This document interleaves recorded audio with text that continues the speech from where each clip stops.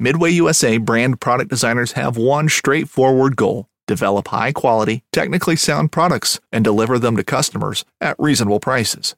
If you are immersed in the shooting sports industry and pay close attention to every single detail, you know our products are built right and stand up to everyday use. Who has shooting mats and range bag systems to hunting clothing and just about everything for the outdoors? Log on and shop 24/7 with super fast shipping. MidwayUSA.com. Fishing like a local isn't just about catching fish. It's about connecting with the environment and the people who call it home. It's about hearing the stories and traditions that have been passed down for generations and sharing unforgettable moments with the people you meet along the way. Fishing like a local is having an experience that stays with you forever. And with Fishing Booker, you can experience it too, no matter where you are. Discover your next adventure on Fishing Booker. Thanks for tuning in. Wrong one. Hang on. I'm going to have him cut that. You're good. Yeah, do a little. Yak Gadget, made in America, based outside of Nashville, Tennessee. Yak Gadget offers all kinds of storage accessories, quick mount motor mounts, anchor systems, track mounted accessories, even paddles. Go to yakgadget.com and get your kayak decked out for your next trip out on the water. The 153 Bait Company, based in Troy, Ohio, make everything from plastics to custom painted hard baits. Hook 'em hard and hook 'em often. All of our baits are made to order, and all of our hard baits are hand painted to order. So go to the153anglers.com to place your order today.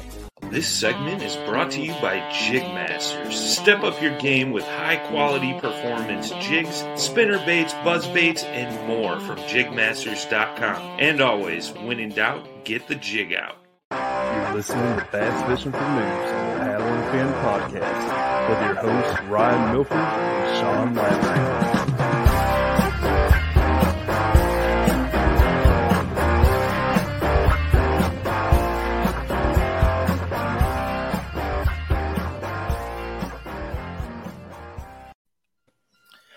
Welcome back to Bass Fishing for Noobs on the Paddle and Fin podcast. I'm your host, Ryan. Got the co-host in here, Sean. How's it going, Sean? What's up, guys? I'm doing very good, sir. How are you? I'm just great, especially because we have an epic guest tonight, one that I've been wanting to have on here for a while. And he's been on Paddle and Fin before. He hasn't been on Bass Fishing for Noobs yet. He runs his own podcast called Hooked on Wild Waters. We have Mr. Drew Gregory. Welcome to the show, sir. What's up, guys? Cheers to all my Paddle and Fin viewers, listeners, hosts like you guys. You guys do a great job. So cheers to everybody out there watching the show. And, man, we're looking to have a good time tonight. Yeah, we're going to pick your brain, try to figure out all your secrets to how you, how you jump in late in the Hobie series last year. I think you only fished the 3 events that you needed to get your AOI points up. And then come in to the TOC and end up taking Angler of the Year for Hobie and winning that Hobie kayak. Did you keep it? I had to ask. Did you keep that? Cool story about that. So, yeah, it was really cool. First of all, I mean, Hobie does a great job. I don't know how much. I think I won some cash, that kayak, a bunch of stuff was loaded on it. I mean, it was probably like $12,000 or $13,000 worth of stuff for the AOI package alone. And then that at the TOC, the Tournament of Champions, for the noobs listening that don't know, this is the championship event for the Hobie Bass Open Series. And dude, one day maybe I can get together with you guys and do a podcast on explaining to everybody the 3 national trails and regionals and local, and how it all sort of ties in, how you can get involved. But anyway, Hobie Bass Open Series does a good job. And at the Tournament of Champions, the championship, when I win the Angler of the Year title, I was sitting at a table with the only 2 other anglers. It was like COVID, so it was socially distanced. Mm-hmm. And you just randomly just sit down with whoever. And I sat down with Jackson Orr and Jim Orr. Okay. Jackson is a young gun, up-and-comer. I mean, not even up-and-coming. He already is here in the sport. Dad is an incredible angler as well, and just 2 great guys in our sport. And the moment I sat down after winning that award, Jim, Jackson's dad said, "Hey, man, will you sell that to us? If you're not going to be in it," because I'm with Crescent Kayaks, and I guess they thought I'm going to sell it. But I actually was considering keeping it because Crescent doesn't make any, pedal drives. Yes. And so we we love all the companies at Crescent Kayaks. We love everybody. We don't really have a beef with anybody. We're just all, just cool with everybody, we just love the sport. And we have especially no issues, of course, with anybody that makes pedal drives, because that's not really what we're in. So I was like, hey, I could just keep this and use it for Hobie tournaments. But, I talked to the wife and she was like, yeah, but you're not going to use it that much really. And you could probably get it. And, this was a really custom color. It had all that stuff on it and they were wanting to buy it. So I said, all right. I said, I'll sell it to them. And it was pretty quick and easy. Actually, big thanks to AJ. Actually, Ryan Lambert offered right after they did. He offered to buy it too. So there was like 2 people already offering, and then AJ was so cool. He said, "Don't even need to touch it. I'll take it to Jackson at Dale Hollow later this year." Ryan Lambert offered the same thing. Actually, he probably did first. Actually, but I never had to touch the thing. It was pretty cool. So it went to a good guy, and he has now a custom color. So it's pretty special for him to have that unique custom Hobie. So anyway. Good times, but you're right. 3 events is all I fished, and that's the minimum you needed to fish. Obviously, in the Hobie series, that's actually how all the trails run. KBF does the same thing. Your best 3 finishes. Just super blessed and fortunate to have 3 really good ones right there in a row, and then a 4th good one, I guess, at the TOC, and really, really mostly fortunate that 2 guys that don't ever falter. Jody Queen and Russ Snyder, the only 2 guys ahead of me in the AOY standings, actually did not get 5. Each of them didn't get 5 fish one of the 2 days. And I've never seen that happen before. So exact circumstances I needed to happened. And I finished 7th, and they were down far enough where somehow I leapfrogged them. So pretty cool. But anyway, that's we actually had Jody and Russ on right after that to talk about, recovering, like I guess coming up short on a tournament like that, and how you recover mentally and everything from that to move on to your next one. And that episode, that was a good one. I believe that aired back in like November. So if anybody didn't catch that, you want to go back, check that out. You should go back. Yeah, you should go back and listen to it. The reason why I say you should go back and listen to it, because whatever they said obviously works, because Jody Queen went on to win the 10 and won $10,000 to winning the KBF the 10, and has had an incredible year. And Russ Snyder's has won 2 or 3 times already this year, and he's leading in the AOY standings for both Hobie and KBF right now. So obviously, whatever they said there, they knew how to do it and recover. So, it was just like a weekend or 2 after that they went. I forget where it was at. It was a bass event right after the TOC. Yeah, and yep. And I believe Chickamauga. they placed well on that. Yeah, I believe that's right. Yep, they did. They did do well there. So, but yeah. So, like we said, you just entered 3 events, which is what you needed. It was your best 3 events for Hobie. You entered them, went and killed it, and got enough AOI points to be in the running, and then killed it at the TOC. So one of the things we were wanting to talk about tonight was how you, I guess, kind of prep for that. And I know you do like a ton of map study and all that, and so it'd be interested in hearing a little more detail and how you do that and all that good stuff. Yeah, I mean, I'm pretty obsessed with the prep work and the map study, because even though I work in the kayak fishing industry, I'm not a full-time kayak fishing tournament angler. So I don't have the time, because the way these tournaments are, these national tournaments and obviously local and regional, you could pre-fish, if you're young, single, have no responsibilities, you could just be fishing for 2-3 weeks if you wanted to at the lakes, rivers before the tournament. So I'm probably more like a lot of you guys listening and watching this now. I just don't have unlimited time to pre-fish. I've got a wife, a toddler at home, 3 dogs, a lot going on with Crescent Kayaks, where I'm working on a new design with them, director of fishing for Crescent, and a lot of other stuff just to kind of get us on the right path to continue to kind of grow, in this industry. So I still do try to get, 2.5, maybe even 3 days of pre-fishing in, which is still probably more than a lot of you guys out there watching get. But a lot of what I do is, like you guys are saying, it's a lot of, research on the internet, a lot of map study, paying attention to previous tournaments and how they were won, and paying attention to the things I'm a little bit more I guess, experienced that, which is rivers and creeks and gauges and just kind of just all of that, just tying it all in together. So I guess I'm trying to figure out where to start on all of this. I mean, I guess we could start with, how I do map study. And by the way, Sean and I were talking offline there before we started. I did do a more detailed episode of Hooked on Wild Waters on this too with Ken Morris, who we call Dr. Noisewater. So if anyone wants to go back and listen to that or watch that episode, you probably want to watch that one because we pull in some actual maps on the screen and we talk about, how we do it. But I'll, definitely be able to explain a lot of that here. So first of all, the first thing I'll tell everybody is, you need to download Google Earth Pro. If it's a desktop app, it's not like you just go on, Google Maps. And that's fine for when you're, just on your phone somewhere and have time to kill at the doctor's office and you're waiting just to do that. But you definitely need to have a system on your maps to be able to drop pins. People call them waypoints in the bass boat world. Drop a waypoint, drop a pin on locations that you are interested in, hopefully seeing in person when you finally do get to that body of water. You need to have a system for that. Now, Google, if you sign in, you have an account, you obviously can, through Google Maps online, you can use that tool, or you can use the Google Earth Pro desktop tool. And I use the Google Earth Pro. I use them both, actually. But what I do is I go into Google Earth Pro, I look at the lake, and basically you need to read your rules and understand your boundaries, of course. And then you just want to it's fun to me. I love it.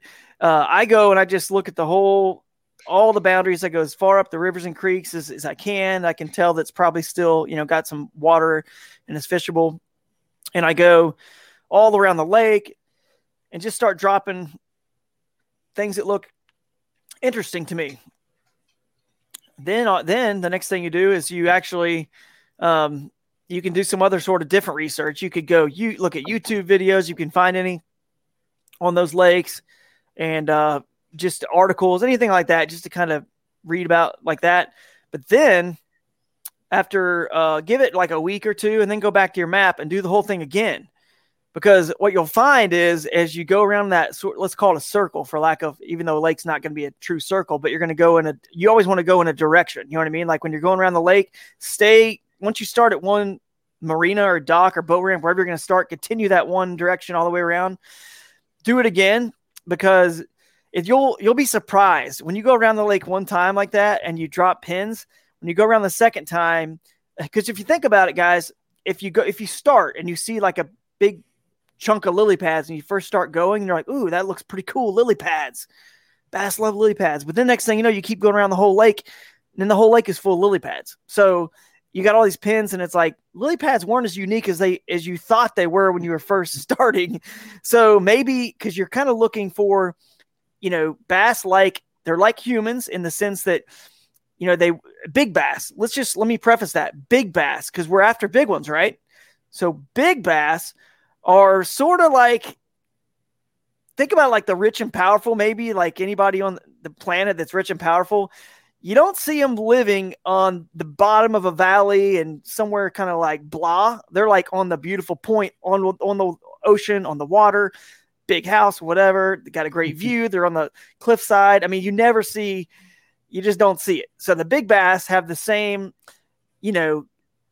obviously money is sort of gets us those things here, but they have more of like just power to push out the other little bass and claim that like, this is my area. Just, what's the word I'm looking for in the animal kingdom when it's survival, not survival of the fittest maybe, but it's like sort of is like that. Yeah. It's just the alpha. They're just pushing them out and they just sort of alpha them. Like, this is where I am, dude. So I'm bigger than you. I'm going to, just be here and you're not going to do anything about it. So they want the best ambush points, the biggest bass. They want the best, places to hide, obviously brush pile, rock pile. They want the ones that are big enough to put shade on them. So they're hidden when they ambush. These are ambush predators we're talking about here. You don't mug somebody. Not that anybody would mug anybody, but if you were ever going to mug somebody, you don't do it in the broad open daylight of an alley. You got to have some cover. You got to have some darkness. And then, They come by, and that's what they're doing. They're just ambushing. So my point is there's going to be unique things on every lake that are, those sort of primo areas, because there's not every part of the country has the beautiful, house on a point right overlooking the water. So there's only so many of them. So anyway, you go around the lake again, because you're going to, when you go around the lake again, you're going to pull away pins. You're going to start pulling them away because you got too many. You only have a day to pre-fish, or a day and a half, 2 days, 3 days, whatever you have. You're not going to get to all your pins. So you have to start the process of elimination and pulling the ones away, or maybe you just change the color of them. Maybe if you don't want to completely remove them, change the color. Then, you'll see when you go around the lake and it was all a bunch of lily pads, but then you found there were maybe just 10 locations on that lake that you could see rock, and there wasn't rock anywhere else in the lake, or some big, some wood, or there was just a few docks or whatever, something unique, something different. That's where those bigger fish are generally going to be. That's going to attract them. Now, the way you find some of this stuff, guys, on Google Earth Pro, it's not like I'm telling some big secret here, but a lot of people don't know it. So what you do, there's actually a little tab at the top, and it shows a little clock that's got a little arrow going back in time, showing kind of like going back in time.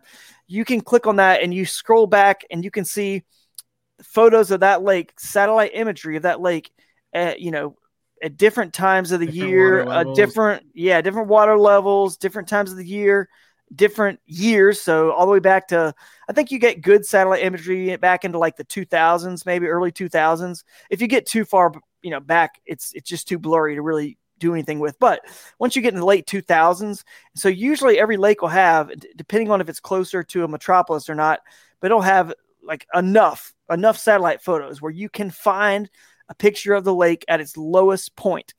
So maybe the lake was in a drawdown, maybe we didn't get enough rain, and it's 8 feet low or 10 feet low. That's huge, because if it's low, it's generally clear. If it's clear, you can not only see, the stuff that's obviously now dry, the rocky points, or a big stump, or some brush piles, or whatever it is, man-made structure. You can see the pieces of the huge concrete blocks, or washing machines, or dryers that they use to hold the cables for their docks in place, things like that.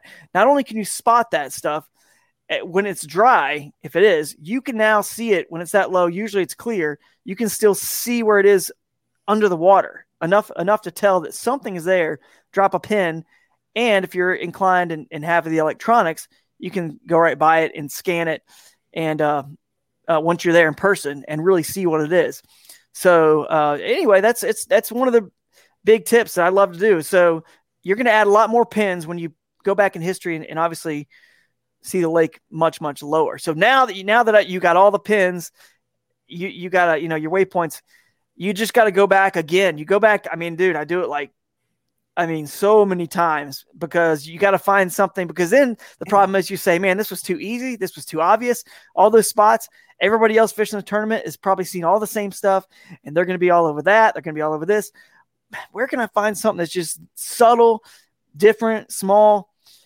Because finding a good spot is great, but it's not that good if 10 people are on that spot too, and there probably is not enough fish there to allow 10 people to share it and anybody win, because you're kind of cannibalizing. So now you got to go back again. This is where I say it's like it's fun. You just keep going and fleshing stuff out. Now you got to find, well, where are the little sneaky and subtle spots? And then you have to actually look. I go to the Farwide app. Farwide is the app that is sponsoring the Angler of the Year. They show the property information. So now you got to look and see. They also show all your boat ramps and your public launches that are known, right? But it also shows you the property data for the launches that aren't really, quote, normal, like boat ramps and launches. So a bridge, places like that may be legal to launch from because it's public. Again, you got to look at the property, who owns it. But a bridge, you got some public right of way there at bridges. But now that you got your pins, you got to start developing a system and a plan and stick to it for the days of pre-fishing, right? Interrupt me at any time too, guys. I can sit here and kind of like ramble and talk. So if you have questions, just go for it. The Far Wide app was something that I wasn't familiar with before, but now that after listening to your episode on Hooked on Wild Waters, that I was something I've gone back and played with now, and there really is a lot of great information in there that you can't really get other places easily. Yeah, it is. But so you got the. Go ahead, Ryan. Yeah. I was just gonna say one thing. By the way, I'm loving this because I just started messing with the Google Earth Pro Pro. I guess you can call it app or whatever you want to. Sure. But I just started messing with that and doing this, and definitely go back and listen to Drew's episode on Hooked on Wild Waters where he goes in more detail about this kind of stuff. But something else, if you're like me and visual aids help you learn a little more, Fish the Moment also has a video that you could watch for referencing this. I believe it's this one here. I was looking it up while you were talking that I believe it's Change Your Fishing Forever with this Google Earth trick. I think that's the name of that video where he goes this. But he actually goes in and shows you how to put it on an SD card so you can put it in your fish finder and have those waypoints on your fish finder, which is really cool. So check that out too. Yeah, sorry, absolutely. You're good. You can actually, man, it's like you come on this and you just like, you just give up. You kind of have to give up the stuff, man. Like, you know what I mean? So you can actually, I can't walk you through like verbally how to do it, but you can actually take the .kml files, which he explains all that for the fish finder, the SD card on that video. Edwin Evers is one of the first ones that did the Google Earth Pro video as well. If you ever go watch Edwin Evers, he does a part 1 and part 2 on this on his YouTube. And he was kind of like I feel now sometimes, how I feel sometimes on my podcast. I'm just like, I can't believe I'm sharing all this. Like, man, like noobs out, Drew. Dude, out. This is one of those sports that literally by you just listening right now, you can get that much better. This isn't baseball or golf where it takes so many repetitions. Now you need them obviously, but you can't just tell someone to shoot a basketball better. Oh, just do this, just move your arm this way, do that. And they're going to go out there and improve like just exponentially that much better. But fishing, just by knowledge alone with what we're saying here, you can increase your productivity on the water a ton without repetitions. But obviously you still need those. But anyway, so it's just weird because this is a sport where it's hard to like talk about this stuff sometimes, give it up when maybe it took us so long to learn it. And now the social media age is like, anyway, but you can take those files, export them, and get them on your phone, on Google Maps on your phone as well. So when you're out there, if you got your phone, if you don't have a fish finder, if you just want to use your phone, you can basically, you got your little blue dot, right, sitting there and showing where you are, and the map is there, and you can see you can't see the brush pile or the rock or whatever you'd marked under the water because you found it on Google Earth Pro back from a 2014 photo when the foot was 10 foot down. But you can see your pin and you can see that house in the distance. If you can see the house in the distance, you can see it on the map, right? Even though the water's not drawing down, you can still see the map. You can see where your blue dot is. All you have to do is make a cast. Once you get the right position, if you make a cast at the house and your bait's going across your waypoint, you're going to find that piece of structure. Or if you have a fish finder, you can obviously just side scan it or whatever you got to do, like down scan it.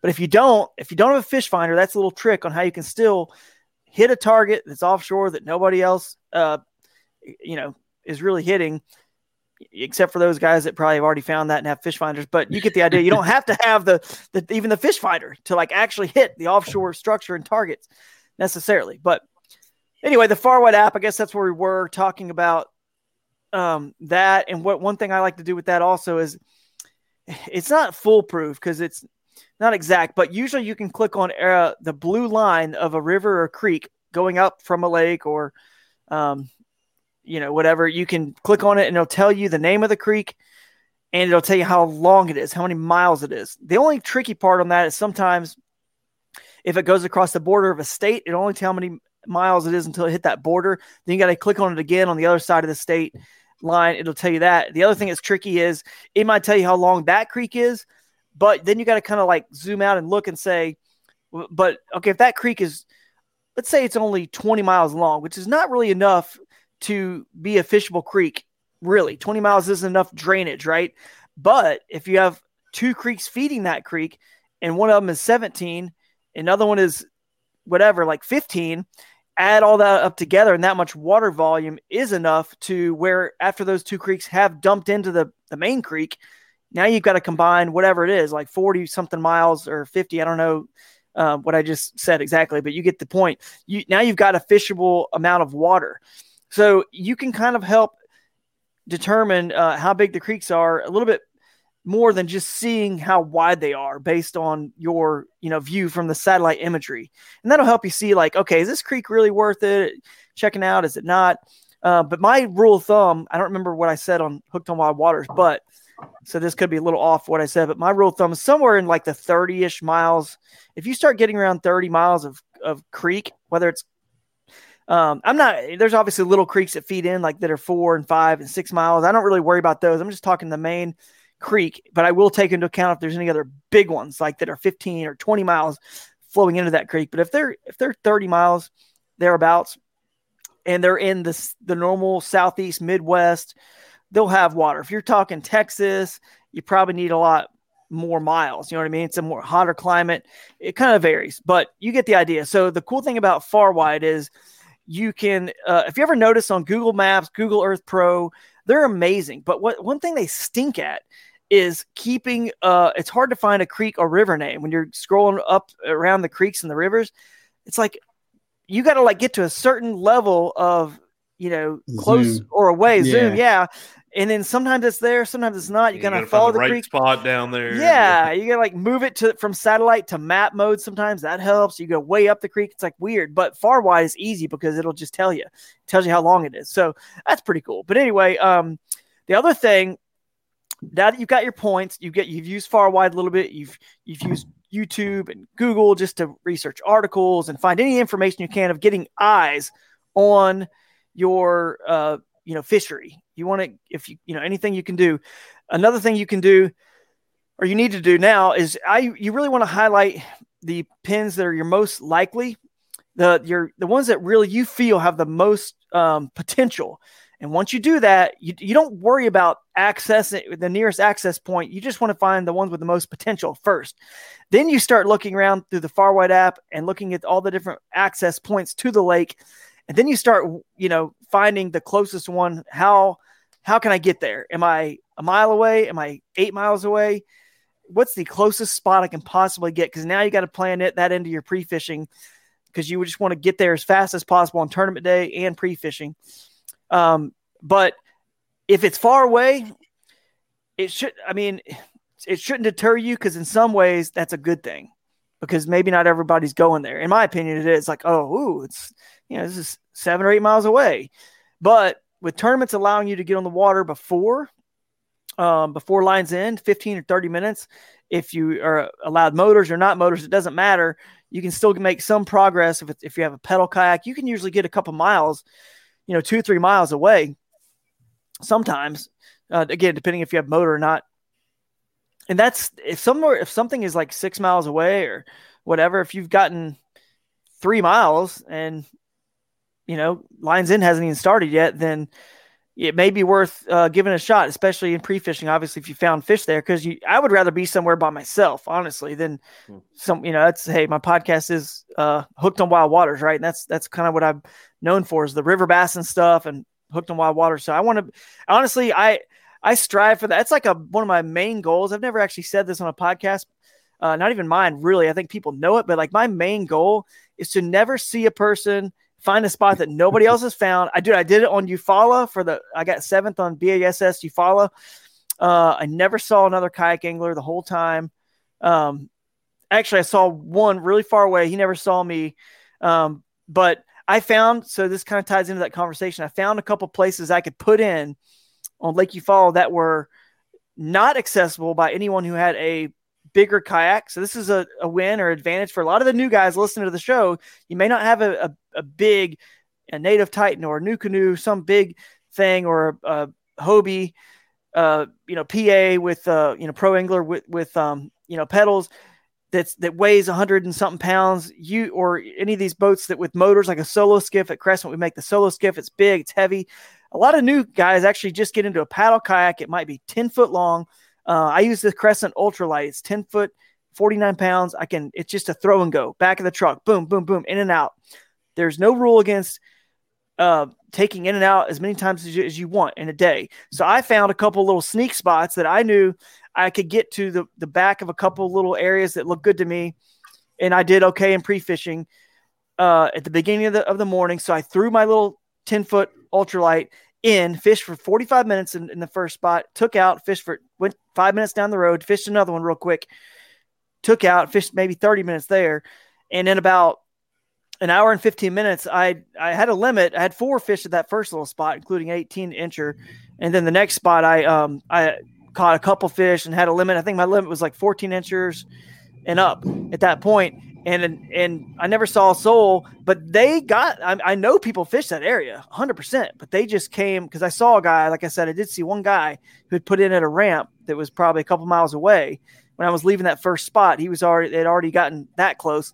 So I know they came and fished. Eventually they worked their way into that cove, but I already had first crack at those fish I thought were there, because there was a waypoint that I'd found, a piece of structure that I thought was unique, and I caught a fish off of it. So they might've got there. Maybe they caught him. I don't know. But the first cast into an area is obviously every day. It's like fish reset day and night, overnight. I feel like it resets their brains or whatever. In the morning, at the first cast in that area, you have a much higher percentage of hookup, right? So I got that fish, and somebody may have fished it in pre-fishing and caught fish off of it, and then they got there that day and they just wondered what the heck happened. I don't know, or maybe they hammered them. I don't know, but I know that I got what I needed out of there, and I only did it because I found a public access that only the little throw and go kayak could get in, right? I'd fished it real quick, got out, nobody saw me. Not that, whatever, if they saw me, that's cool. But I just like to be stealthy, be hidden a little bit. And then I went to another spot 30 minutes away, never saw a soul in that area where I fished the whole rest of the day, and ended up in 7th. So I just have more confidence when I'm fishing alone. I feel like I take my time. I fish the right way. I don't feel rushed or pressured by anybody around me. I'm relaxed. And when people are around me, I just tend to not do as well. I know it's one of my flaws. I don't do as well. I bombed on Lake Murray because I was fishing an area with, honestly, Cody and Christine, Cody Milton, Christine Fisher, Josh Stewart. A lot of the other hammers were there. And every time I come around the corner, somebody was sitting on a spot where I had history and had caught like a giant fish. And so I ended up going faster and trying to find places that I would fish faster to stay ahead. And everyone was I just didn't do well. So it's not one of my strengths. I'll say that. But so that's what I would say is a good thing for the noobs. A small throw and go kayak is not, don't see yourself as a disadvantage when you have a small lightweight kayak, because I see it as a big advantage. Now, I did use my solo skiff when I switched later that day. I don't know if anyone's ever scrolled through any of my photos to notice that, but some of my fish in the morning, I'm in this little teeny 10-foot, and then later I have fish in a seafoam green big solo skiff. There's no rule, against switching kayaks too, which is cool. Because different tool, right? For different. Obviously, right. I was on big water. I was on bigger water with a motor in the second half of the day. So anyway, that's kind of where I was going with the far wide and just the different access points and just being a little bit sneaky and stealthy. So yeah, I don't know what else is next on the prep work, but this upcoming concert season will be all about the boots, and Tecovas is your stop for the best in Western style. Tecovas has seasonal and limited edition offerings this spring and summer, including men's and women's boots, apparel, hats, bags, and more. All Tecovas boots are made by hand in a time-honored tradition with timeless styles that are always on trend. And Tecovas has first wear comfort with little to no break-in period. It's hard to find this level of comfort paired with this level of style.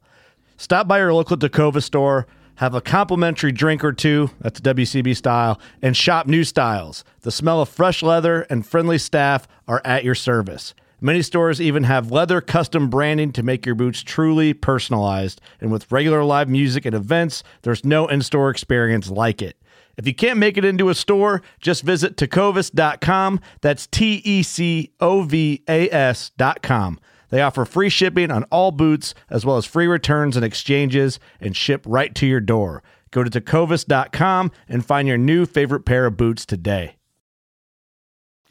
What do you guys think? Some good juice for sure. How do you go about? I know in the past when I've had this question is I look at YouTube videos a little bit. How do you decide what you're throwing in a certain area? Or just what you're comfortable with, or what research do you do in that way?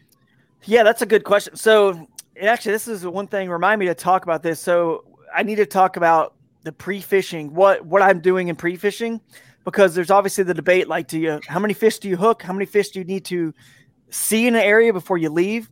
So now what I do is sort of like, my style, like fish eat a chatterbait almost year round. It's just it's one of the things I love to throw. It's my style.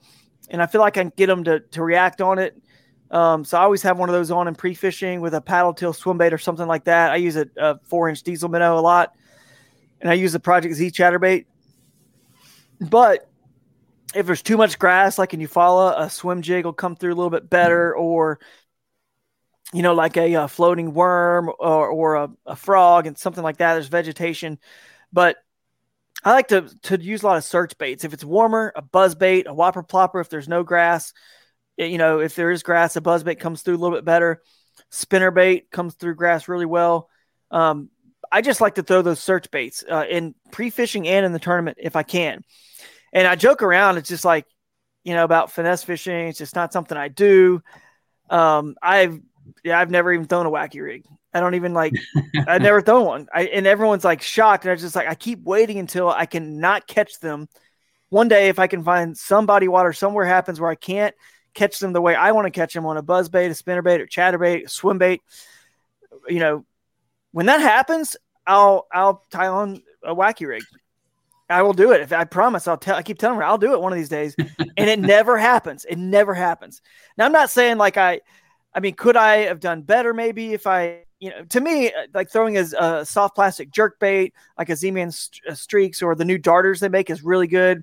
It's just or a floating worm or something like that. A Cinco, that regular rigged normal.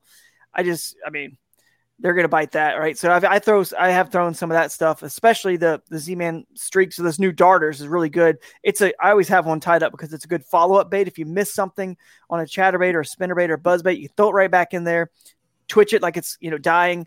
I don't think bass, and let me preface this, especially bass that I'm finding, because as we've talked about, I'm trying to find fish that are unpressured, that nobody else is touching.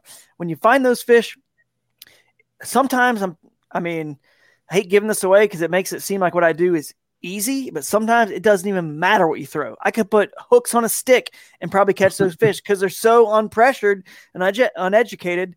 They'll eat almost anything, but it's not easy to find them. It sounds easy right here. We're talking about it. Everyone listen to this. You're pumped up. You're like, oh, I'm going to go find those fish. I wish every place that was took me so long to get to had just incredible population of amazing fish. It's just it's not true, but it certainly is what I look for. But here's what's crazy. And I'll wrap up on your question here in a second. I'll tie it all in, but here's what's crazy. The offshore guys are doing the same thing that I'm trying to do up shallow and up, in places that are hard to get to. They're looking for the same dumb, uneducated fish that are living out in the middle that have never really seen many lures. They've never seen a deep diving crankbait out in 20 foot, or they've never seen a football jig out there, or whatever you want to throw at them. Right. It's just a little subtle something that's holding a ton of fish. And there's no doubt about it. Groups of fish out offshore, they are way bigger than what I'm doing shallow.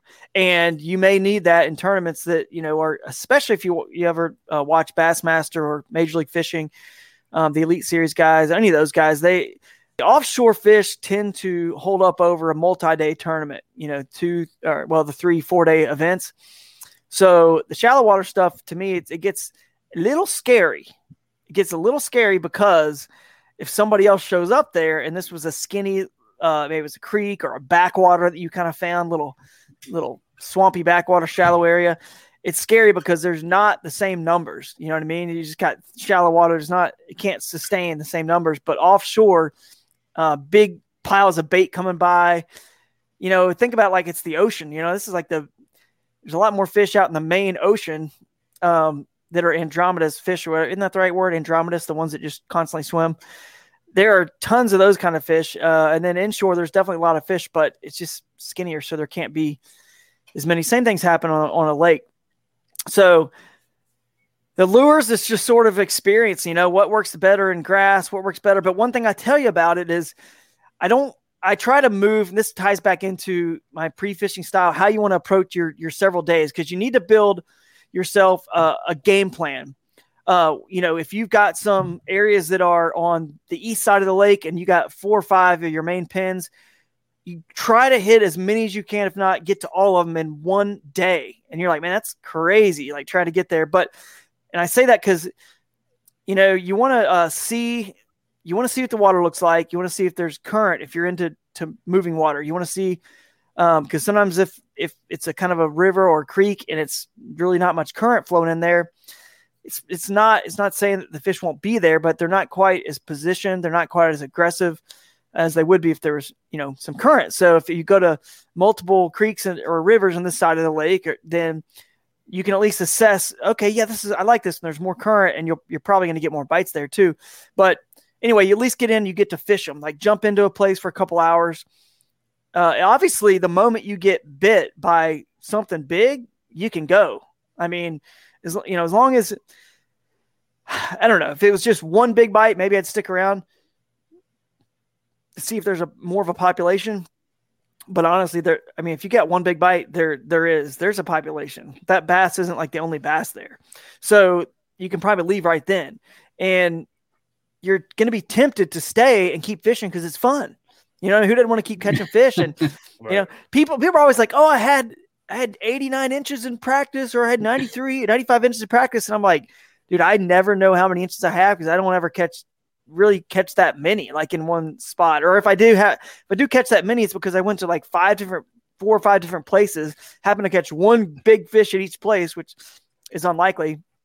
And in one day, but I'm not trying to catch 5 fish and see how many inches I have in an area, because you can do the math. If you catch one that's, 20 inches, if you catch 4 more like that, you got 100 inches. So, and if you catch anything else that's in that realm of a 20-inch fish, that's what you need to win. So you don't need to keep fishing and potentially kind of sore mouth your fish. Again, I know they reset, but the odds of you catching the same fish and it being, on the same lure and all that, you just want to, limit the amount of exposure they see to your baits and your kayak, because you got to think, if it's a skinny water situation, especially, how many other people are pre-fishing that area and potentially, cluing the fish in as well. So you want to just get out of there. Plus, you don't want, if you catch a good fish, you sure as heck don't want to be seen there. Especially if you start to have a reputation. If you're, a Russ Snyder's or Cody Milton or Matthew Scotch or Guillermo or whoever, or Christine Fisher, you kind of don't want to be there long, because people are going to assume, and it's one reason I don't like to be seen either, even though it's not true.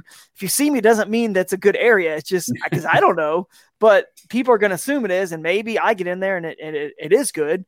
And then they assume it is. And then they just try pre-fishing there the next day. And then of course, it could sway them if you see a good angler in an area.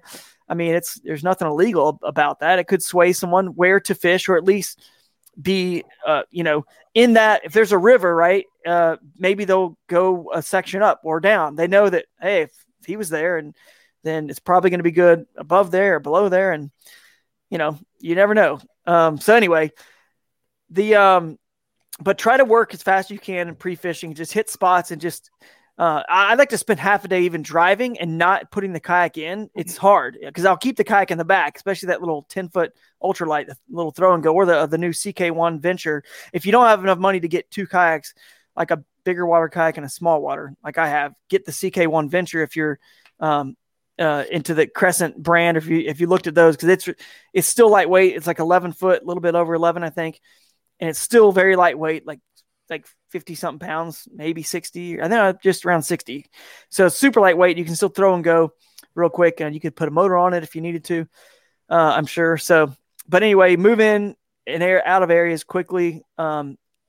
and drive around without putting in. Smart thing to do. If you looked at all those places and you got visual eyes on them, you drove somehow, you spent half a day and you just looked at them all. I promise you will now, the same way we talked about doing the map and that circle all the way around the map, you've seen them all. You've narrowed this whole thing down and you've seen these 10 primo spots you've picked. You've seen them and you can tell, this water clarity looked better. This water, just get a digital meat thermometer and stick it in the water and see what the water temp is at all the different locations. Real quick and easy. You don't have to put a boat in and have your fish finder tell you the readout. Just get a digital meat thermometer, stick it in the water, and because if it's a springtime event, it may matter. Like if you got 64 degrees in one area and you've got 58 in another, I mean, more likely you're going to have more aggressive fish in that 64. So it may help you make a decision. So if you can discipline yourself to drive around, visually just see them all. I mean, make some cash from the bank, looking with your eyes. Do you see brim? Do you see minnows? Do you see life of any form? If you like stained water, did you find any places that were stained to fish with the baits that you like to throw in stained water, like a spinnerbait or a chatterbait? If you like clear water, which one was clear? And now you really can, like, the next day, now you're like on it. Which ones are you really going to like put in the kayak? I'm going to run to X, Y, and Z. You try to hit 3 or 4, and then boom, you put in. And my general rule is I'll be there for a couple hours, max. So 2 things are going to happen. One, you put in, you catch enough fish, or what I like to do, it sounds crazy, but I mean, I definitely like to catch some, but if I see a big fish, if I'm lucky enough and I see a big fish coming after it in enough time, I pull it away from them and then I'm like gone. Or, if the place I caught the 18-inch fish on Eufaula, I never actually caught a big fish in that area. Even though I caught big fish in a lot of the areas, one decent fish, 18 to 20 incher in like 4 or 5 different places. But all I caught pre-fishing, was like one good one. I never caught multiple at any spot, which had me confused on where to go. But the place I started at, I never caught one good fish. But I only went there because I saw a good fish roll my bait and miss it, and I was happy about it. I didn't, it's kind of a bummer. You don't get catch the fish, hold it up, and get some good photos and content, whatever you want to call it. But I was like, well, I know they're there. So that was kind of a good thing. But I like to pull it away from them if I see them, and then I'm out. So either that happens, I fish 30 minutes, catch some, and I'm out. Or I keep fishing maybe 2 hours. I'm going to go, hour and a half or 2 hours. I'll give it that long, see if I can just get a bite. If it's an area I really thought was going to be good, and then I'm gone. I'm just like, I'm going somewhere else. But if I haven't gotten bit yet, or if I'm catching small ones, I'll stick around just to see, like, okay, I've caught 3 or 4 small ones, but this is good for a limit. And at that point in time, I'm thinking to myself, if I don't find anything else, I can come here and catch a limit. But then I still want to see, feel like I'm not damaging my odds or chances if I catch a bunch of small ones. So I'll keep catching them, see if I can find where a big one is in that area. Then I'm gone. So that's kind of my rule. A couple hours, or if I catch them right away or have any reason to be like, all right, this is money, I'm gone. That's only going to help me find more areas, because I tell you right now, you can never have too many locations, too many spots, because because things will change. Your lake levels will drop, or your rivers will get rain and it'll stain them. We've had several tournaments this year where we had weather come in right before the tournament. Pre-fishing was nullified. Pickwick on KBF, I tied with my buddy who does the podcast with me, Ken, and ended up getting second by tiebreaker to him. He won, but all the pre-fishing we did was pointless because all the rivers and creeks just got flooded. So you could never have too many places, because I needed to go to a spot more on the lake in that event.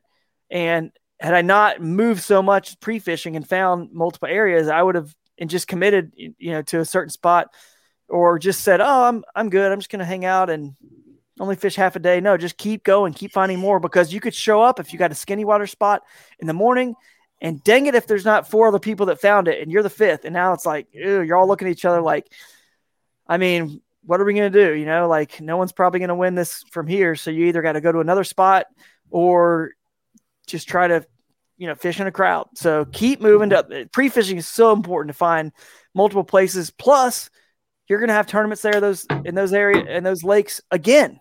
So the more spots you find Because I promise you, you never made it in pre-fishing to all of your pins, all your waypoints. You never got to all of them. You just went to the ones you thought were most likely. But maybe the one that had the most fish was one that you never even got to. So if you can cover all those pre-fishing in a tournament, then you can put them in the bank, right? You know what's there, and then you can, the next time you fish that area, or that lake, you can actually cover a few more and then go back and revisit maybe a couple of your better ones. So never hurts to have too many. Trust me on that. So yeah.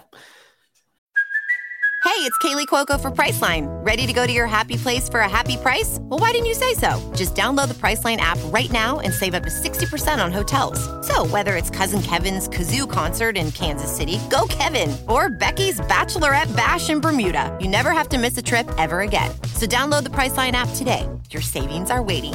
Go to your happy place for a happy price. Go to your happy price, Priceline. One thing I wanted to say off of something you were saying, like basically where you said, you throw the stuff that you're comfortable throwing. And yeah, I love that because I'm kind of the same way. I've got a couple techniques, like slow moving techniques, dragging the bottom, whatnot. I got a couple faster moving techniques that I feel comfortable with. And especially for a noob, I feel like that's good advice. Of course, you don't just want to throw one thing all the time. You want to have a couple different things to change it up. And, they might not always want something dragged on the bottom, might not always want something moving real fast. But like my buddies say, like, oh, throw a shaky head. I can throw a Ned rig. I don't see why I need to throw a shaky head when I know I can catch fish on a Ned rig. So like I love that. Like, go with what you're comfortable with. No, that's a really good point, and that's actually something it's been on my mind a lot because you hear a term in fishing, and this is actually good for the noob show here because you guys probably get overwhelmed a lot because there are so many techniques out there, and there's so many more than there ever used to be. Remember when I was a kid, there was a Carolina rig, a Texas rig, crankbait, spinnerbaits, and buzzbaits, and topwater plugs, and that was it. There was no other way to catch fish. That was it. I really don't. There was jigs. Sorry, I missed jigs. I don't think I said jigs. There was no other. There was no Nico rig. There was no split shot. There was no drop shot. There was no Tokyo rig. There was really nothing. There wasn't even the flipping and punching with heavy weights like that. That was just starting to become a thing. I guess that was kind of around, but today there are so many techniques and ways to catch them, and there are two things happening. One, it's to sell more lures and baits because you could have caught them on a Ned rig. You could, if a fish is going to bite a shaky head, I swear to you, it's going to bite a Ned rig. It's if you put it in the same spot, unless a lake is so freaking pressured out of this world, like that's the only chance in the world it could ever make a difference when something is so similar, like a Ned rig and a shaky head. I don't buy it. I mean, lakes that are super, super pressured, I get there. It will matter. Your line size and using fluorocarbon and something that's super invisible, and maybe, that wacky rig will come into play skipped under a dock because they've seen other stuff. I get that. But here's to kind of get back to what you were saying. Here's what I've been thinking about. People use this term and it's about being versatile. Everyone says, oh, being versatile.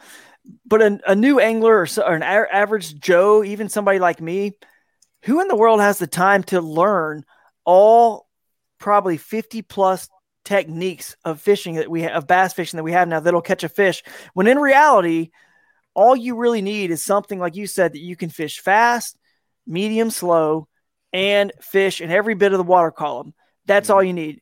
If you can think about it, the same fish that would have hit your Ned rig, or you said shaky head. Which one were you, Ned or shaky? I like the Ned rig. Okay, Ned. So the same fish that would have bit your Ned rig, I promise you, if you have a properly rigged TRD crawls on there from Z-Man, a little crawl, or a jig with that crawl on the back, a small like power finesse jig, something small, or a shaky head, or a tube, anything natural. If you know how to present it, you throw it down there in the same spot, the fish would most likely have bit any of that stuff. I mean, most likely. I just don't see. So you just needed a tactic that you're comfortable with, that you can fit. It would have been a drop shot, right? It would have been a drop shot with a little minnow imitation. It would have bit a wacky rig if it sank all the way down that far. If you're patient enough, let's say you're catching a fish in 8 foot of water, it would have bit a lot. You just need to, you don't need to be versatile, guys. You don't need to freak out. You got to learn every technique in the bass fishing world. No, you need a technique that can get you deep. You feel comfortable catching fish deep. And I mean deep, I mean like really just the bottom. It's on the bottom. You're dragging, or it's whatever, just something that's a bottom kind of presentation. And maybe you really need a couple. So whether you're dragging a jig, you're throwing a shaky head, or it's a crankbait that you're cranking down deep, you need 3 ways. Give yourself a Carolina rig. Just learn a few ways that you can catch fish when they're deep, because most likely they were going to bite. They're going to bite a multitude. It's more about just getting the lure properly rigged so it looks natural, the right color. I'm not saying you can just throw anything down there. You got to know how to present it. But once you learn and master technique, that you're going to be able to catch fish on the bottom, then you don't need to learn 5 other ones that are accomplishing the same thing, because you understand that one, the field, and you don't have time. You don't have time to learn it. When I first learned to punch, I went to the headwaters of the Wasissa River in Florida, full of lily pads everywhere, full of bass. I mean, you got to go to a private lake or somewhere like that is just loaded. There weren't big ones there. I've never caught a big one at the headwaters. For whatever reason, there's big ones aren't there, but there are numbers of fish there. So go to a private lake or pond, learn. For flipping a 1 1/4 ounce, with a 7-11 heavy action rod and 60-pound braid, like I said, 1 to 2 ounce tungsten weight, flipping it in the matted vegetation, flipping in there, follow your line down, and then flipping to another one, keep going. Thump. I caught 40 fish that day, and I'd never caught a fish doing that before then. And then what was cool about that, I know exactly the feel. I know the kind of stuff, when, where. I caught enough fish to where I know how it feels to catch a fish on that technique. So now I can go. See, the problem is if you go try to do it on a public body of water, you've never caught a fish on a drop shot before. Well, or flipping, let's use that. You've never done that before. Man, that's tough. You're just going to go to the St. Johns River and all day long you don't know where to begin. Dude, go somewhere where it's going to be so easy. The fish are so dumb. Learn the feeling, understand the way to fish that bait. If you need to, learn a tactic that gets you through thick vegetation, which if you live anywhere where there is thick vegetation, that's a good technique to learn.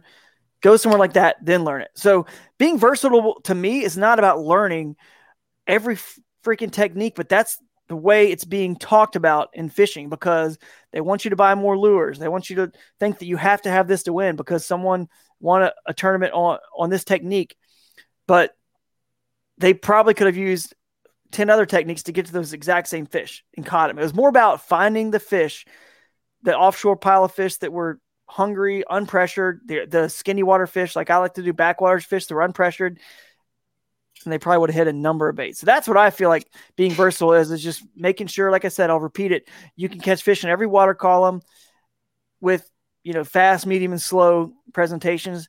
And honestly, you can almost throw the slow out because you really can catch fish pretty much all year round on fast and medium stuff.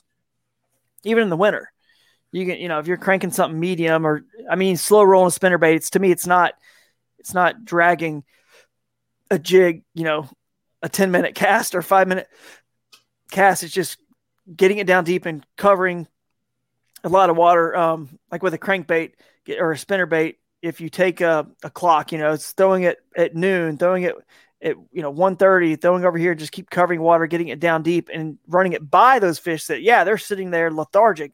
You're running it by them at medium speed and they just munch it. But anyway, you get the point. That's being versatile, not learning every one of these and every knot and all this stuff. Like, dude, because then you're a jack of all trades and you're a master of nothing. You almost don't know when to use when do I use a drop shot, or when do I use a Nico rig, or when do I use a split shot rig? You don't know, because we're not pros. We don't have enough time on the water to really figure that out. So that's where I feel like we're going a little bit the wrong way. Being too versatile is actually can be a negative. Being too versatile, and I should preface that saying too versatile with how many lure techniques and lures that you maybe have caught one fish off of or two, and you just still are confused on when exactly I should use one or the other, because they're so similar. They hit the same water column. They go the same speed. So, yeah. When I first started Bass Fishing for Noobs, I did a lot of episodes that were like technique specific, and people breaking down how they do specific techniques. And like every week after talking to somebody, like, oh, a fluke, or a weightless Senko or wacky rig, I'd go out and buy that so I could try it. And now I have a ton of stuff that just sits on a shelf because I'm like never used it, or used it for a little bit and like, it didn't really work for me. And when I actually feel like I started doing decent, catching fish, is when I started actually spending time with techniques, learning these techniques that I feel comfortable with, building that confidence with them. Yeah. And so now I pretty much always have an underspin with a Kitech swim bait on there, a Ned rig, a jig, a crankbait, and usually a whopper plopper. I ain't thrown top water a whole lot here last year or so, but I usually got one with me. But, I like it, man. You got to keep it simple. And then you've caught a lot of fish. I know you have, because those are the 5 you just mentioned. You've caught a lot of fish on those baits you just mentioned. So you wouldn't have had them out. That wouldn't be your mainstay, So that tells me you've caught a lot on them, which means you've got confidence in them. Everything you just said, dude, a jig can hit every water column there is. I mean, a swim jig or just a flipping jig, getting to cover and structure.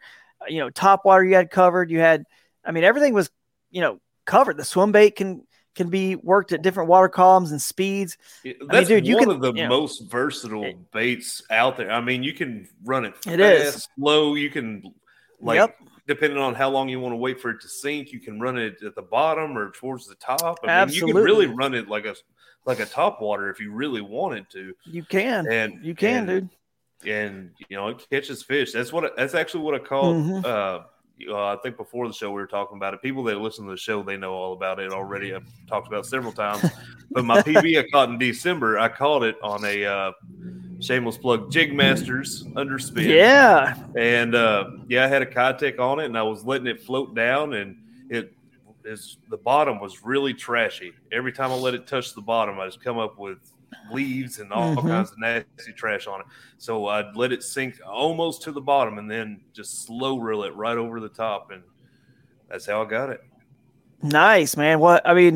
You're right. You can fish that bait deep, shallow, whatever. And the same thing goes for, my favorite bait's probably the chatterbait. People know I throw a lot of chatterbaits, but they make them in, 1 1/4 ounce. They make them in as light as 3/8 ounce, or even I guess the smaller ones are even lighter than that. The micros, but the micros and the mini and the micro. So they're like 1/4, and then I guess the micro is even smaller. But the point is, you can use, it's like an 1/8. And it's just so teeny. I don't really throw that one too much, but I throw that Project Z chatterbait with like a 4-inch diesel minnow. Go buy yourself the 3/8 or 1/2 ounce. Project Z chatterbait in breaking brim, and put a green pumpkin 4-inch diesel minnow on the back, Texas rig it on the back. Don't just come out right where the little slit on the bottom begins. So it's got a little slit on the bottom. I have them laying around right here. Probably could grab one, but cut out, come out right then and then go back up through it. So it's just nice. It almost hides more of the hook. It doesn't matter. Whatever you want to put on there, the Kitech, it doesn't matter. Just match the bait with, whether it's a swim jig or chatterbait, just match the plastic obviously to the color of the bait. And if you feel like they're feeding on brim, which, dude, here's a little tip for everyone. Bass are always feeding on brim. They're everywhere. They love them. Crappie, brim, they love to feed on them. Obviously some lakes have big shad populations. So that's when those shad colors come in handy sometimes too, depending on where you're fishing in the lake. But anyway, they're always on brim. Brim are always around wood, rocks that are in rivers and creeks. And anyway, that's why I like to use that color. It looks like a brim pattern, but you can get every weight, and you can get, you do have to go up in your rod action, like a little bit longer, maybe 7/6 medium heavy, or even a heavy sometimes if it's that you're using that 1 1/4 ounce jackhammer. But the Project Z, they make it an ounce. But my point is, it covers almost every water column, just like you're saying with the swim bait, a swim jig. You can buy them in all different weights. I mean, you don't need as much stuff as people think. And I don't care if I'm missing some fish that only would have hit a wacky rig or under a dock or a shaky head, and it takes forever to catch them, but I could have caught them and I moved. I don't really care about those fish. I want to only find fish that are aggressively feeding. I don't have to like coax them into feeding. No, I want a fish that's aggressively feeding. I can fish fast, let other people take their time and work that hole and shake that bait forever. And maybe they catch one, maybe they don't. But I've hit 10 holes, 10 other locations that are, lay downs in the lake or grass patches or points, looking for aggressive fish. And I feel like over time that will give me a slight advantage. You know what I mean? I'm going to miss some fish. I do admit I will pass up fish that other people will catch behind me, potentially on, some slower moving stuff. Cause maybe I didn't get my fast moving bait close enough to that bass to cause them to react on it. But it's just a numbers game. That's just my strategy. So anyway, but yeah. What else we got? Anything else?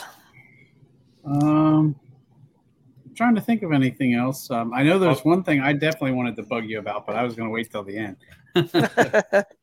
Well, I mean, I feel like we could go on for hours talking about this. We usually try to keep it around an hour. We're a little over an hour now. So, I feel like anything we get into, we're just going to keep going and going. We're going to end up making like 3 or 4 episodes out of this. I could, man. I definitely could. What do you got? Well, yeah. So, first of all, make sure if you want more in depth on this, go check out Drew's Hooked on Wild Waters episode, because it's on YouTube, especially because they actually go into the map study and stuff and show you what the exact buttons he's talking about on Google Earth and on FarWide. So definitely check that out. Drew, I was going to ask you about your upcoming, hopefully eventually, Crescent Kayak. Yeah, man. I told my wife, I was like, I'm talking to the guy who designed my Coosa HD tonight. I am so psyched. And I had told her for a while that I'm still waiting to buy my next kayak because I want to see what you're going to come out with.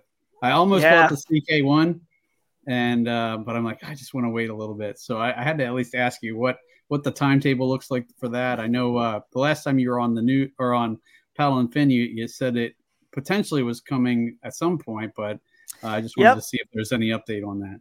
Yeah, we COVID's kind of affected the whole industry. So supply chain, if you notice, if you try to, at one point you could hardly get wood at like Lowe's or Home Depot, and prices of gold, I think. Yeah, right? Exactly. So things are definitely slowed down a little bit on a few of the components and things. So some supply chain issues, a few other reasons that's going to be a little bit further behind than we were hoping, but it will be out this summer. So at some point this summer, maybe later in the summer, this summer, I don't know exactly, somewhere in there. That's the plan. That's what it looks like right now anyway. Those things always change. So, back when I was with Jackson, we'd always tell dealers it's this date, and we were never anywhere close. It always was so much later. This time, it actually was due to COVID. But then how many of those normal delays are going to happen once we get the mold in and we start trying to, quote, dial it in, which is, for lack of a better term, basically it's just somebody at one point had to figure out that you bake a casserole at 350 for 20 minutes, not 375 for 18. How did they, but that's what dialing a mold is. It takes a little time, getting all the assembly just right, teaching the employees how to put it all together, so that whole part, you just don't know exactly. We have a rough time frame, but yeah, I'm excited, man. I tell you this, it's done. It's done in terms of it's all done. I've got a 3D graphic of it that, I'm sure you'd love to see. That's like, it looks like a real boat. Like you couldn't tell, Why don't you just pop a picture up on the screen real quick? Real quick. little Snapchat style, just quick, and it goes away. No. But it's pretty sweet. I'll say that. I'm really excited about it, and it's got some cool, unique, different stuff on it, and it's not going to be a price point I don't know what it's going to be exactly, but I mean, I'll just say this, the line of kayaks, I think we're calling it the specialized line with Crescent. It is more specialized in the terms of it. If you're a little bit more of a hardcore angler, you might start with some of the great boats that we make that are, they don't have a ton of bells and whistles on them, but they have enough to where you can build it up to whatever you want, with the gear tracks and the Mighty Mounts and the little side pockets and things like that on our kayak. So they're definitely have features on them, and they're quality USA made product, but we didn't want to just do too much to where the price point goes through the roof. And now beginners and most people, I think that's kind of where they want to spend in that range. The boats I design are probably, like the next boat for someone who maybe got into one of those, the CK1 Venture or the Ultralight or our light tackle. It's like the next step up. So it's going to have a few more features. It's got more features and quote bells and whistles, but it's also not pigeonholing you and putting you in a box. Like you've got to do this or do that. It's not like it's a completely open layout where like a solo skiff is, or like a new canoe is a good example. They're very open to just kind of do whatever. Or even our, kayaks, all like the light tackle is pretty open. You build it, put whatever you want, where you want. But it's a nice balance. It still doesn't put you in a hole where you have to this has to go here or there. The only things that are like that on the kayak are things that you would only want in that location. It's kind of like in a vehicle. Okay. No one wants your GPS in the back seat where you can't see it, the screen. No one wants the radio. So no one wants a cup holder where you can't reach it. So it's got everyone's cup holder. There's always something right between the passenger seat and the driver's seat. There's somewhere in that zone. So if there's a feature like that everyone I know is going to use, I put it in a spot that it really couldn't have gone anywhere else. So it's pretty cool. There's a lot of cool integration and seamless integration with some other products. And so I'm excited about it, man. I can't wait. So hopefully it won't be too much longer. I've been chomping at the bit forever, man. I told I have a local paddle sports dealer who's a Crescent dealer, and I said, as soon as you know that your day, have one to check out, let me know. And so super psyched. Oh man, I almost guarantee you Brad Hicks is going to own one. Like he's been talking about this ever since you announced that you were going to design one. Like he's a big river guy, and I think he has a fanboy crush on you, because you're such a river guy. So yeah, he's a good dude, man. Brad's a good dude. He really is. I enjoy his stuff too and what he does, and he's been loving the Crescent stuff as well. And just to repeat too, man, it's a small industry, fishing is, and paddle sports in the fishing side is even smaller. And I appreciate all those brands out there, everybody for pushing the sport forward, and so many good companies making good products out there. And just whatever you guys fish out of, it's we love them all. Crescent, we love all you guys, and just keep, because here's the thing about kayaks, man. You use one for most people. I don't know. If I had to guess, you guys might have an opinion on this. Most people get a kayak and they might use it for a few years and then turn it over and get another one. It's not like you use a kayak for 10, 15 years, because technology changes and they kind of get scraped up and kind of almost worn out a little bit, and comfortable features change. The seats get more comfortable, things like that, and the fishability and whatever. So you get my point. We just appreciate people getting into the sport, because you might start off with a Pelican, you might start off with just an inexpensive kayak from Walmart or Dick's or Academy or whatever. And I know a lot of the independently owned shops, sometimes we kind of sneer at, not the biggest fans of those bigger box stores, but on the bright side, those people, I think if we can just get them into the sport, they're going to fall in love with it. And next thing you know, they're going to be looking for something that's a little bit more durable, a USA made quality product, more comfortable, we're going to get around to getting those guys into a nicer, Crescent or Wilderness Systems or Native or Jackson or New Canoe, whatever, Hobie, any brand, you name it. We're going to get into that stuff eventually.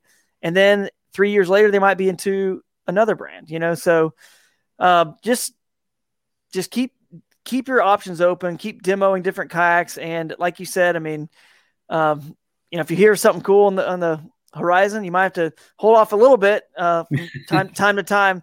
But eventually you're going to find what works for you if you just keep paddling enough boats. And I always suggest to everyone, you're eventually so let me say it like this. In the pro circuits of bass fishing world, they have a maximum horsepower, maximum length, and all that stuff, right? Everybody, not even at the elite levels, but people that are at the lower, even some of the lower levels, most people that are serious have the maximum they allow. You don't see a guy fishing the Bassmaster Elite Series with 150 horsepower. They all have 250s.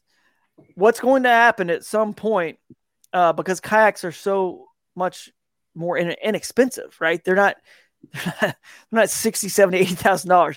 What will happen is if you are enjoying the sport of kayak fishing and you are a fan, most likely, and especially if you're a tournament angler, I'm probably giving stuff away that, again, if you're a serious tournament angler, you will be very wise to have a big water boat, one that can handle, either has pedals or motor or can do both. A lot of people use a Torqeedo or motor guide on their Hobies or Natives with pedals or whatever they have that they pedal. But you'll be very wise to just do one of two things, because you start sometimes with a boat that's like, it's kind of like just, this is good for everything, which really means, if you kind of translate that, it's not great at anything. It's like it can get you through big water.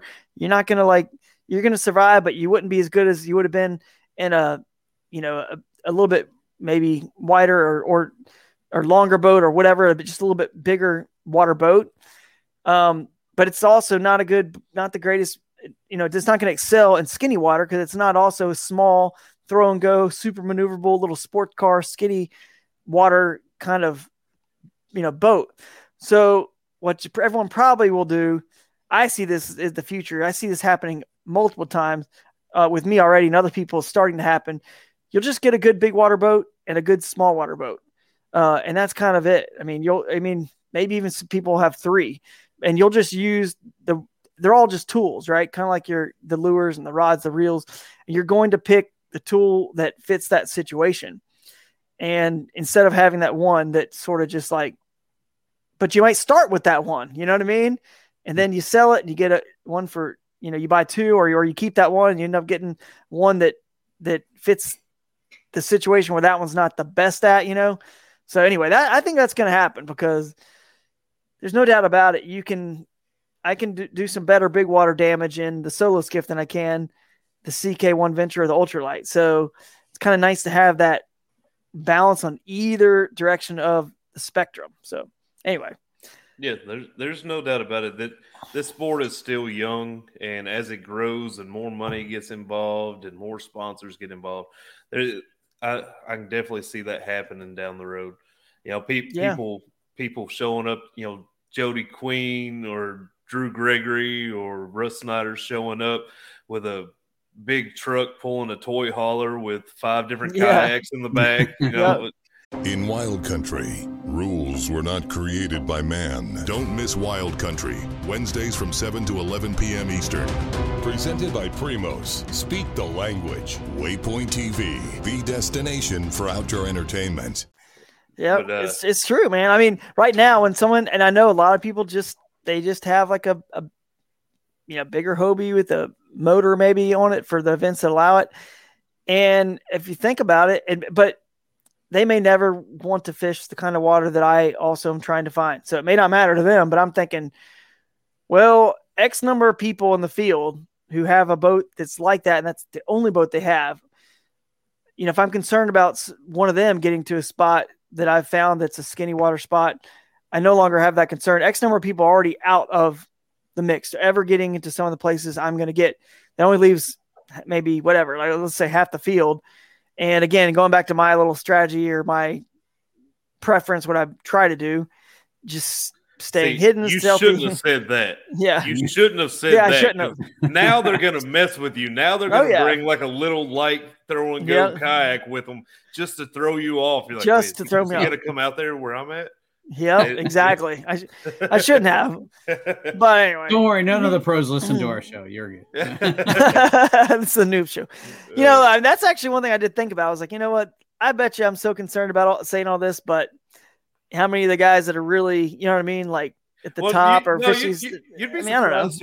I mean, Adam Reiser, he said one time that he listens to it while he's traveling and stuff.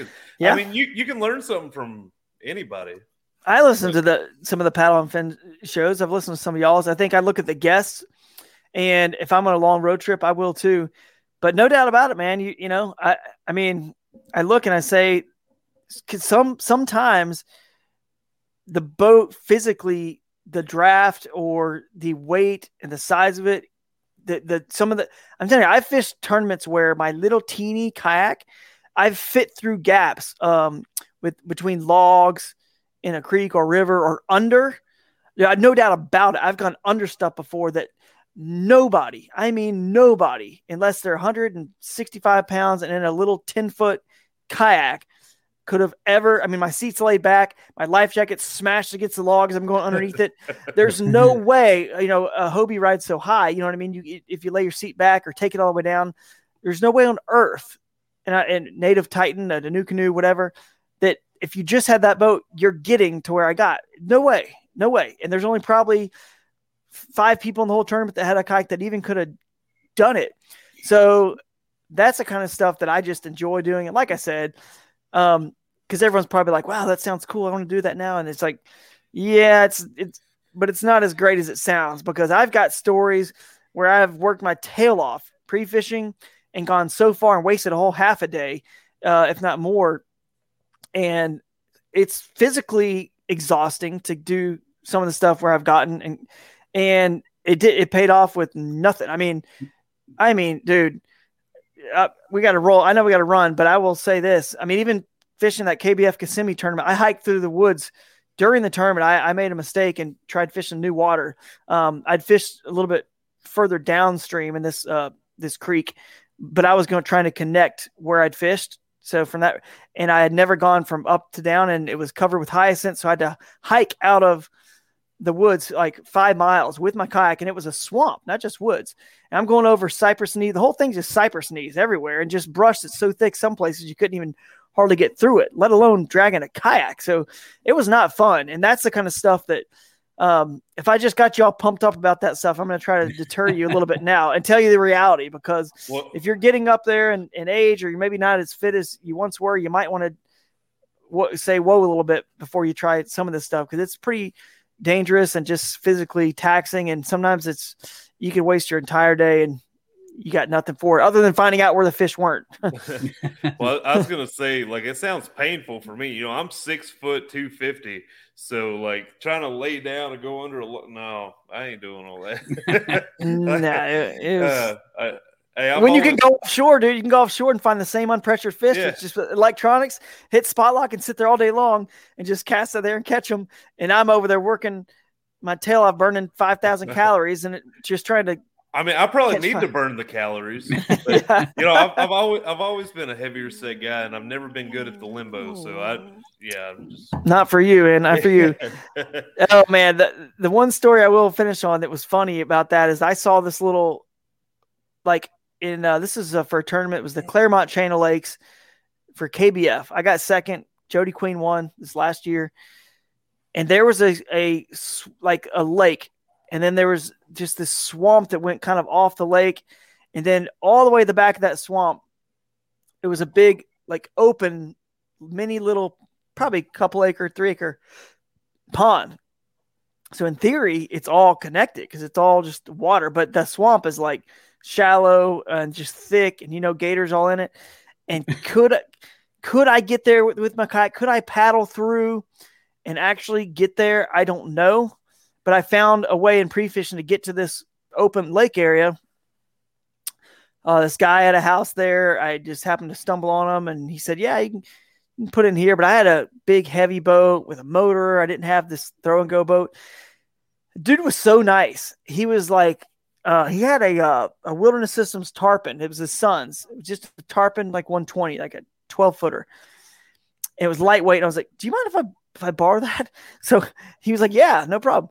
So I took this thing out there, and I am just barely pushing my way through this muck. But in theory, right, it's all water that's connected. And he said it was an old pit that they dug out for like an old strip pit or whatever, and a quarry or something. And it was real deep. And I'm like, I can't even make it. I had to get out, and I'm like wading in like waist deep muck, and I'm just dragging this thing. And now I'm freaking out, just waiting to see gators everywhere because they're there. And if I see something moving, it's just sketchy because you're under the water and it's black and you can't see anything. It's just so sketchy. I start thinking about, as I get older now, I have family, I'm like, what am I doing, dude? Like, I'm out here going to like risk life and limb, but I know that, nobody else is doing this. I know that. And then I get out there and I fish the whole thing, and it took me like all day to get out there. I fished around it in, 45 minutes. Nothing. The guy told me stories. Oh yeah, we've been out there, caught 10-pound bass and all this stuff. And nothing. I mean, nothing, no sign of life. It sucked. And then I go back and I'm just stinky, miserable, exhausted, and you just don't know though. You don't know. You don't know. Yeah. Oh, I had to. I actually filmed the whole thing. I never posted. I filmed the whole thing, and I was joking around with I think Craig Dye was back with Wilderness Systems and Tim Perkins and people, and I was like shouting out to them. I was like, man, you can't believe you're seeing me in a wildy boat and all this stuff, just messing with them. I never posted the video, but it was just, you just don't know till you go. I have so many stories where I've wasted a whole day or half a day and nothing, just got nothing. But it was like, there's this little voice inside of me I could not let go of. What if I get there and it's just this motherlode jackpot honey hole, and I couldn't get out of my head where I just had to go, man. I even paddled up a flooded, and Pickwick it flooded. I paddled up a flooded, I mean, like in the fields, in the woods. I'm paddling in woods and fields, farmers' fields. I am paddling up to some spot where I can see there were some old oxbows that may be connected now because the water got so high. I mean, one of the dumbest things I feel like I've ever done. It wasn't that dangerous, actually, even though it's super high volume of water. If you got to know what you're doing for sure. But once you get up actually into the woods, it's actually a lot calmer because it's flooded out and dispersed into the woods. It's not like narrow in a channel. Dude, it was exhausting. It took me half a day. Oxbows, I got into them.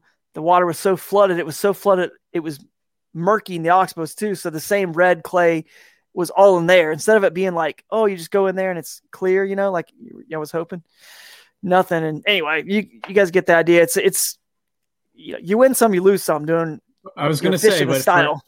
For every story you have where you did that and didn't catch anything, you obviously wouldn't do it if there was some stories where you did luck out and smoke them, That's true, man. So, but I enjoy it anyway, and I'll keep doing this as long as I can, and as long as age allows me to keep trying that stuff. And then one day I'll just hop out in the main lake like maybe Ryan and get hop out there and I'll see you out there. Learn some more electronics and stuff. And I actually will be diving into some higher end electronic stuff here pretty soon, because man, if it helps you just catch one more, and at the level, once you start getting to that elite level, you kind of have to do it. If it just gets you one or two more fish, if you know what I mean, to have that tool. Again, I'm not going to use it all the time, but if I need it, you gotta kind of have to have it. So, right. Anyway, this has been fun, guys. It's been a good time and enjoyed talking with you. Thanks so much for coming on. Do you want to shout out? First of all, let people know where they can find you, and then also shout out any sponsors or anything you want to. Your podcast. Yeah. We've talked about it, but yeah, check me out. I'm just Drew Gregory Fishing on pretty much everything. YouTube now. I've changed everything over to just Drew Gregory Fishing. Instagram. Give me a follow. Give us a review and rating if you listen to our podcast. We appreciate that. Just like I know Paddle and Finn probably does. I don't do as many as you guys. Ken and I get on. We hop on every couple weeks or something. I really need to do more, but yeah, that's kind of where to find me on YouTube and Instagram. I'm best, honestly, guys, on Instagram, and that's kind of where I'm best. I guess I'm on Twitter too, but it's all kind of goes from Instagram to those other platforms. So love to interact with you guys. If you have any questions, or comments, shoot me a DM. I'll eventually get around to probably responding, hopefully. But I think that's about really it. I mean, as far as my sponsors go, I mean, it's if you follow me, that's all I ask, and you'll see. I integrate that stuff seamlessly. I don't use anything, and not sponsored by anybody. That it's not a product that I don't use and believe in and trust. That's the reason why they're a sponsor. I was using their product and believed in it, so we just sort of connected and became partners. So if you see it on the list or whatever, trust me, it works, and at least it works for me. I can say that. So, cool. But that's pretty much it. I appreciate you guys for all that you do, and also want to say another big shout out to all the tournament trail directors and those guys out there. They're just, whether it's a local, regional, or the big ones like KBF and Hobie and the Bass Nation stuff, because they do a lot of cool stuff for everybody out there to give us these opportunities, and they probably don't get enough credit as we give them, because the sport is changing and evolving and growing fast. It's young. It's hard to do what they do as we're defining kind of the rules and the playing field. So big shout out to those guys. Thanks again. Cool. Yeah. Appreciate you coming. I wanted to give a shout out to Jimmy too for hooking us up with you, making that happen. So Jimmy, thanks, dude. You rock. Yeah, absolutely. Yeah. And one more announcement I'd like to make real quick before we close this up. When this episode airs, the following weekend will be Memorial Day weekend. That Saturday, we talked about it before. I'm kind of an assistant tournament director for the Williamsport Bass Trail. You can look them up on Facebook, Williamsport Bass Trail. We're holding like a non-points event that Saturday. I believe it's going to be 6 to 12 best 3 fish.